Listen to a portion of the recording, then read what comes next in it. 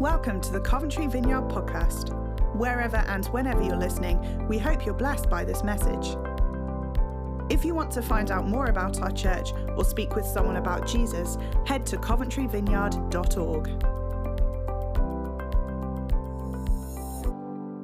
Great, well, it's lovely to see you all here. Well done, all of you have made it. I know that often I get wheeled out for the talk on sex, just going to say that, and I also know that some people avoid this talk. So well done, all of you. You are very brave people. So that's got you worried, hasn't it? So anyway, as Nick mentioned, we're doing this series on Proverbs called The Way of Wisdom at the moment.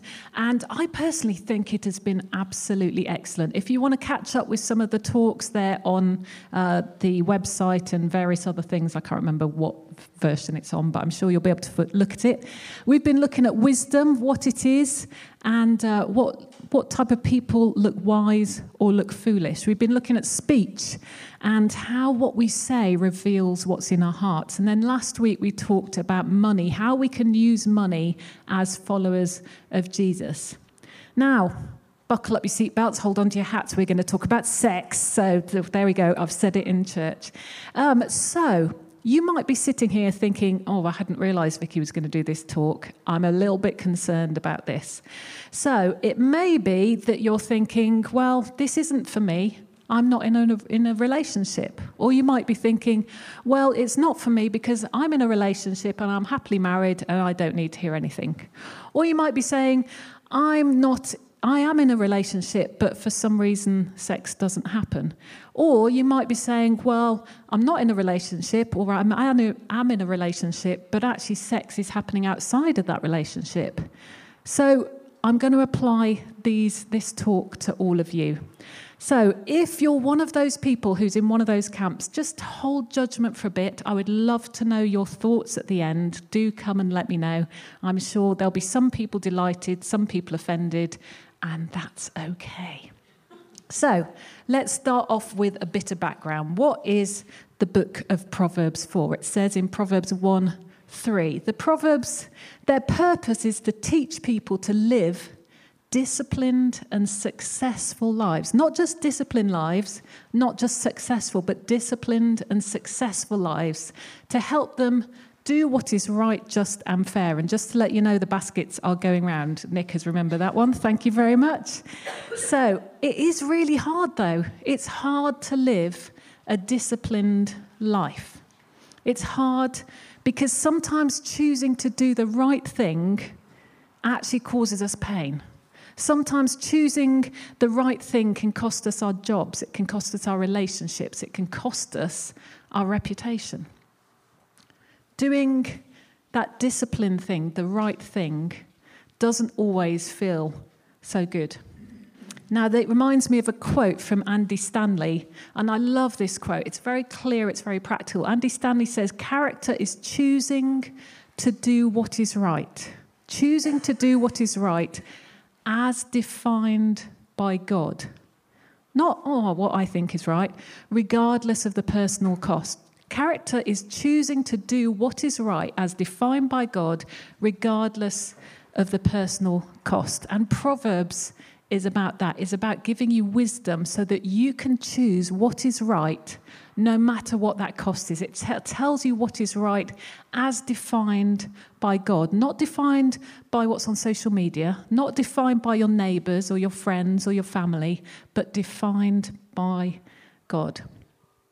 So my aims for this morning, my aims are that first of all, you would know in terms of your relational situation, what is right as defined by God. That you would be able to recognise if you've fallen short, that actually Jesus is the answer to that. And that maybe you would decide to follow Jesus with your whole life. And that as a result of your relationship with Jesus, with this loving, graceful Jesus, you would identify what steps you can take to stay on this path of holiness, regardless of the personal cost. And as I said, this path is the path of holiness, of being right before God, of coming to the end of your life and God looking at you, looking you in the eye and saying, Well done, good and faithful servant.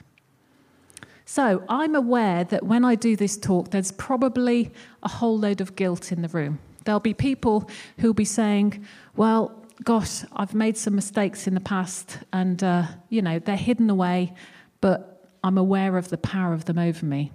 Or you might be saying, I've made some mistakes in the past and they're really obvious to people. There's guilt there. There might be people who've been abused in the room. There might be people who are abusers. And I just want to say that we're going to speak to all of you and we want to pray that you would know Jesus' presence in that place. Because the thing is, our past cannot be changed, okay? Our past cannot be changed, but there is Jesus. Jesus comes to forgive and release us from the power of our past. He can give us a new life. That Jesus that we follow is our Saviour, and he can release us from the power of that past. He doesn't just take our past away, but he gives a whole new life to us. Now, if you're not sure if you've ever decided to follow Jesus, if you've ever decided to give him your whole life, now today is going to be one of those opportunities. If you say, well, I've been to church all my life, my family are Christians, just want to address you right now and say, have you ever personally given your whole life to following him? Have you said, yeah, Jesus, I want to do this for you? If you're like, I'm not sure if that's the case, and you're thinking, well, I'm a bit embarrassed because everybody here knows I come to church, that's okay. I'd really encourage you this morning to have a good think about it and think, do I need to give my whole life to him? Maybe I need to give my whole life back to him because I'd started to take some of it back. Now, I'm going to tell you a quick story. I'm going to tell you about a girl. I'm going to call her Edna. That's not her real name. She's a 15-year-old girl who's from a local school. Now, like many 15-year-old girls, unfortunately, and boys, at the moment, she was having regular sex with her boyfriend. And she was feeling the pressure. That's what she felt like everybody did among her friends. And she was having regular sex with her boyfriend, as was her friend, having sex with her own boyfriend. And Edna decided that it would be quite funny to take some inappropriate photos of herself and send them to her friend's boyfriend. And this was found out. It is an illegal thing to do, and it was reported to the school. And unfortunately, the whole school, it felt to Edna like the whole school turned against her. Now, if you're 15 and you're at school and you're not having a good time, that can feel like hell on earth. She was going to school, she was struggling, she felt like everyone was looking at her and judging her. So, if you have a think about this, she's falling short in the eyes of everyone around her. What would you say to that girl? Just have a think. What would you say to that 15-year-old girl who's made a bad mistake but is struggling? She's young and she's impressionable. And that is what the book of Proverbs is about. It's about a father speaking to a son. Okay, remember this, it's about a father speaking to a son and giving them wisdom to get through life, to be able to step forwards. It's about a father speaking to a son about having good character, the will to choose what is right as defined by God, no matter the personal cost. So why would we do this? Why would we decide to choose what is right? Because when we hear this story, we're aware that people like Edna, it broke relationships, it broke up the community, and it caused a whole heap of pain. So God doesn't want that for us. So what does God define as right in terms of our sex life? God created sex to be a precious, beautiful, wonderful gift, full of joy and laughter. But it's also a very, very powerful thing. And it has been abused in this world and causes all sorts of pain and suffering. Because of this, God created sex to be contained within one situation and one situation only, to protect us and to protect others and our community. God created sex to be contained within a covenant made by two people when they commit their lives and bodies to each other in marriage. It's a gift to be given at a time when both give consent, when both are able to communicate with each other. And God's plan is that married couples have regular sex until they die. Okay? If you have a problem with that, if you're worried, if there's any physical issues, we would love to pray with you. And we're aware that all sorts of things can get in the way of that. And we don't want to, cast any problems on you or put any guilt or any burdens on you, because we are aware, all of us, we're not perfect. It may be that we're struggling, we can't see so well, and we want to pray for you about that as well. We want to pray for wholeness for everything. So bearing in mind all of this, what does Proverbs say about sex? Now, just to say again, it has been written by a man, by a father speaking to his son. So it does have a certain bias when we read it. So be aware that when you look through Proverbs to talk on sex, it talks about keeping away from immoral women. Okay? It's written by a dad speaking to his son. It talks about keeping away from immoral women. Now, it doesn't say keep away from people who've had some sin in their lives, who've made some mistakes. Immoral women are those women they identify as people who want to lead you down a path that is not the path of holiness, the path that God wants to take you on. Immoral women or immoral people, or those situations, are ones that take you away from that place. So we've got a few Proverbs here. You might want to note them down. We are not going to read them all. So you've got Proverbs 2, Proverbs 5, Proverbs 6. All of them have the same theme, immoral women. So if you've got a Bible, what we're going to do is just look at one of these passages. Grab your Bible or your phone or whatever. We're going to look at Proverbs 5. That's one of the bigger passages that talks about this. So let's start at Proverbs 5, 1-3. So remember, it's a father talking to his son. My son, pay attention to my wisdom. Listen carefully to my wise counsel. Then you will show discernment. Imagine if somebody said of you, that's someone who shows discernment. That's important. Read the book of Proverbs, get some discernment. Then you will show discernment and your lips will express what you have learned. Then it goes on to the immoral woman. For the lips of an immoral woman are as sweet as honey, and her mouth is smoother than oil. So what's the first thing we learn about sex from this? Well, sex feels good. It feels good, it's exciting. Within or outside of that marriage promise, sex feels good. Okay, unless you've got a background problem. Sex feels good, but it is not a healthy place. So the problem we have in our society at the moment is a lot of places say, well, if it feels good, then you should do it. Unfortunately, that is a reason that we have heard, and we've heard from various places, a lot of abusers give. They said, well, it felt good. That's what any red-blooded male or female would do. That's why God puts those boundaries around sex. We need to make sure that we keep sex within that marriage promise. Now, Jesus taught us something shockingly different than if it feels good, we should do it. He taught us that neither sex nor marriage are significant for our flourishing.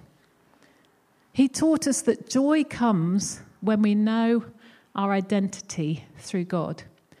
That peace comes when we learn to express our attraction in love to God and our neighbour. We can get joy and peace not from sex, but from living within that kingdom and showing that kingdom love to others. So back to Proverbs 5, where do we go from here? So, sex feels good, but sex also brings pain. It carries on to say, but in the end, she, that immoral woman, is as bitter as poison, as dangerous as a double-edged sword. Her feet go down to death. Her steps lead straight to the grave. So it's clear, it feels good, but it brings pain. So the pleasure of sex is short-term. And sex outside of a healthy marriage promise brings pain in the end. The thing is, when you have sex with someone, you connect with them. Many people see sex as a way of securing a relationship. And the problem of that is that relationship is based on fear, on lack of communication. And that, I would say, is not a healthy relationship. Some people say, well, we have sex because that's what everyone does.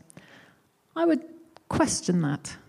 And actually, I think a lot of people choose not to. And I would say, what is defined as right by God, no matter what is going on in your community? So just like that 15-year-old Edna and her friends, what I would advise to her is come back, look at what God says, look at what God defines. So we recognise sex feels good, and sex brings pain when it's outside of marriage. But what else? What can we do about it? Well, Proverbs 5 goes on to say, stay away from her. Okay?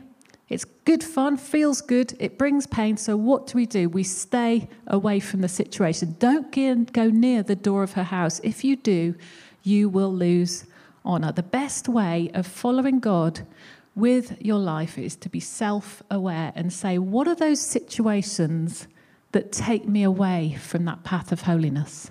What are those situations that take me away from what God has decreed for my life? That doesn't mean shun people who have got problems in their life. Doesn't mean shun people who are struggling. Now, Jesus gave astonishing prominence to known sexual sinners and social outcasts. And as people following Jesus, we should follow his example. We're talking about keeping clear of those situations that might lead you away from your relationship with God. So, practically, what are some next steps? First of all, I want us to trust God with our whole lives. Trust God with our sex and with our relationships. Often we're taught to trust in ourselves or trust in what we hear outside. And you know what? That leads to anxiety and pain.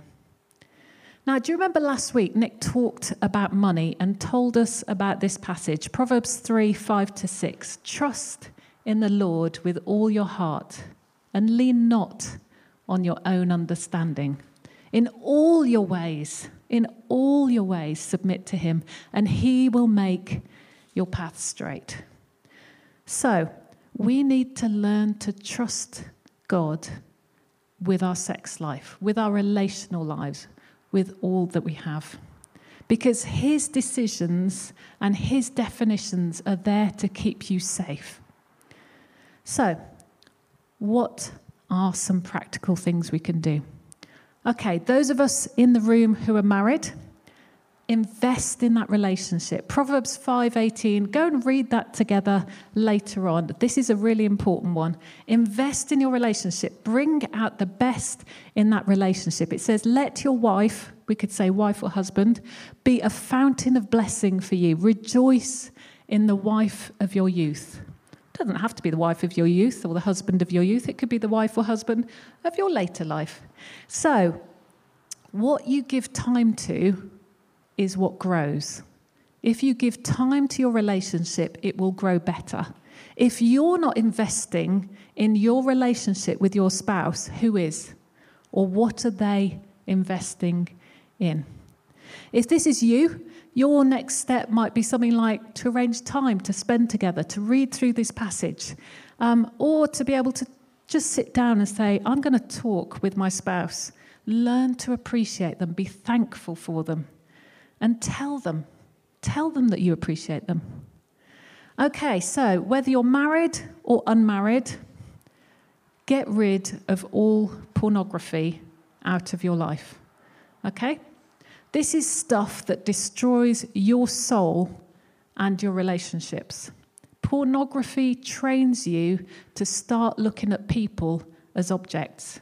In Matthew, I haven't got my glasses, 5:28, Jesus addresses the issue saying, I tell you, everyone who looks at a woman or man with lustful intent has already committed adultery with her in his heart.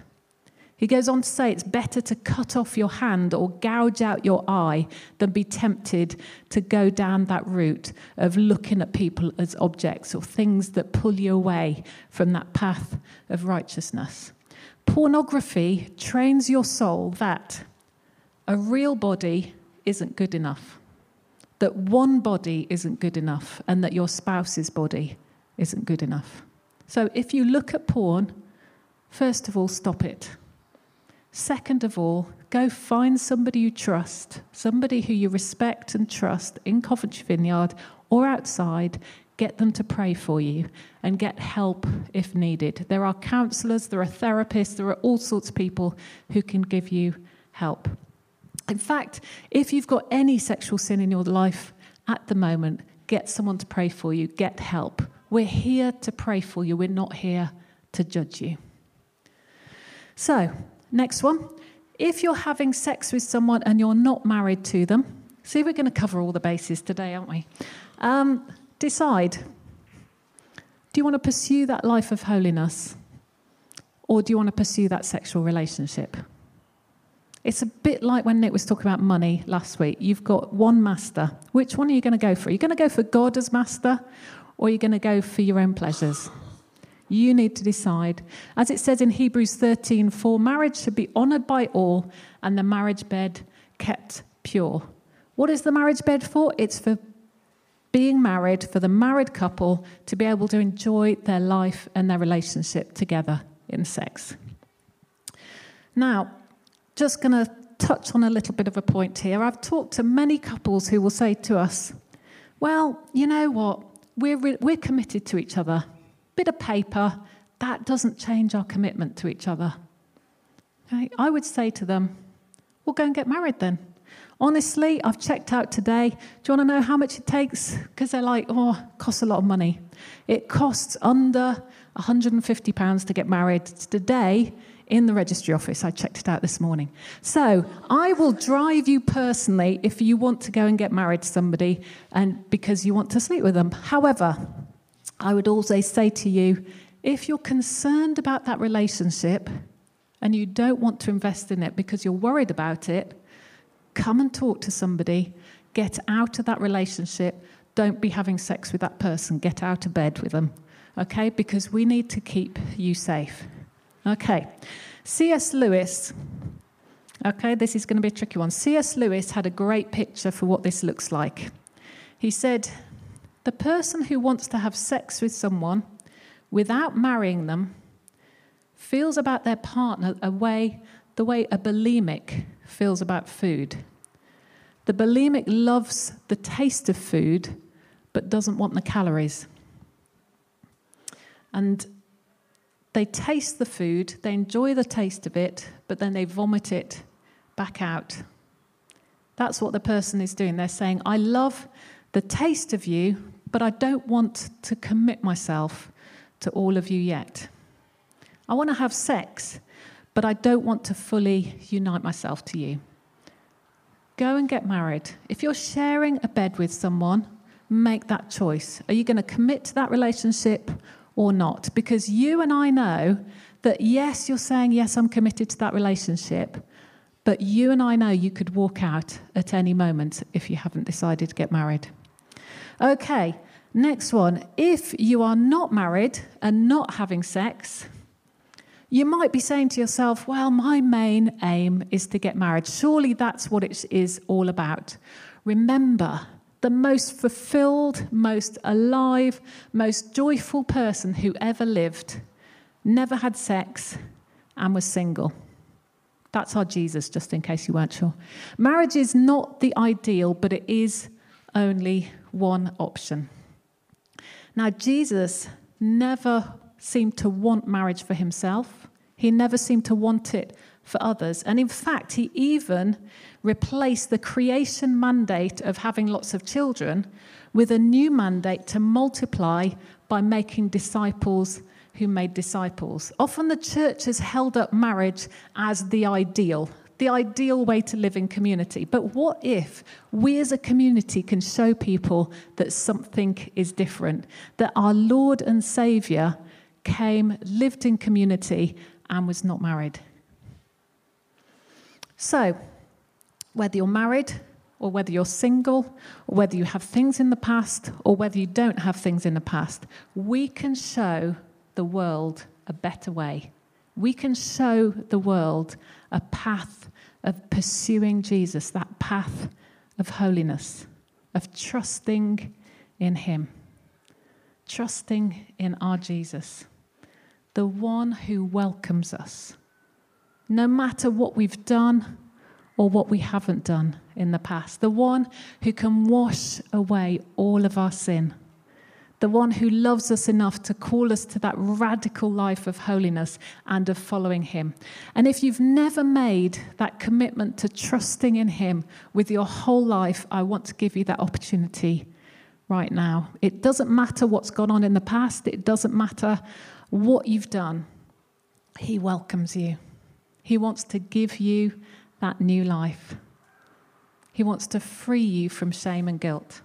I just want to finish with the end of Edna's story. So she's messed up. She's all alone. And then suddenly, one morning, she gets a text. She gets this beautiful gift. Another girl texts her and says, I know you've made a mess of things, and I don't want to judge you on this. I'm still prepared to be your friend. What a gift. And you know what?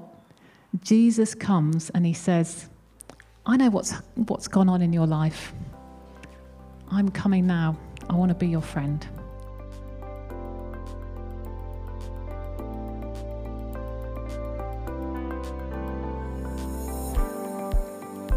Thanks for tuning in today. We would love to connect with you on a Sunday morning soon.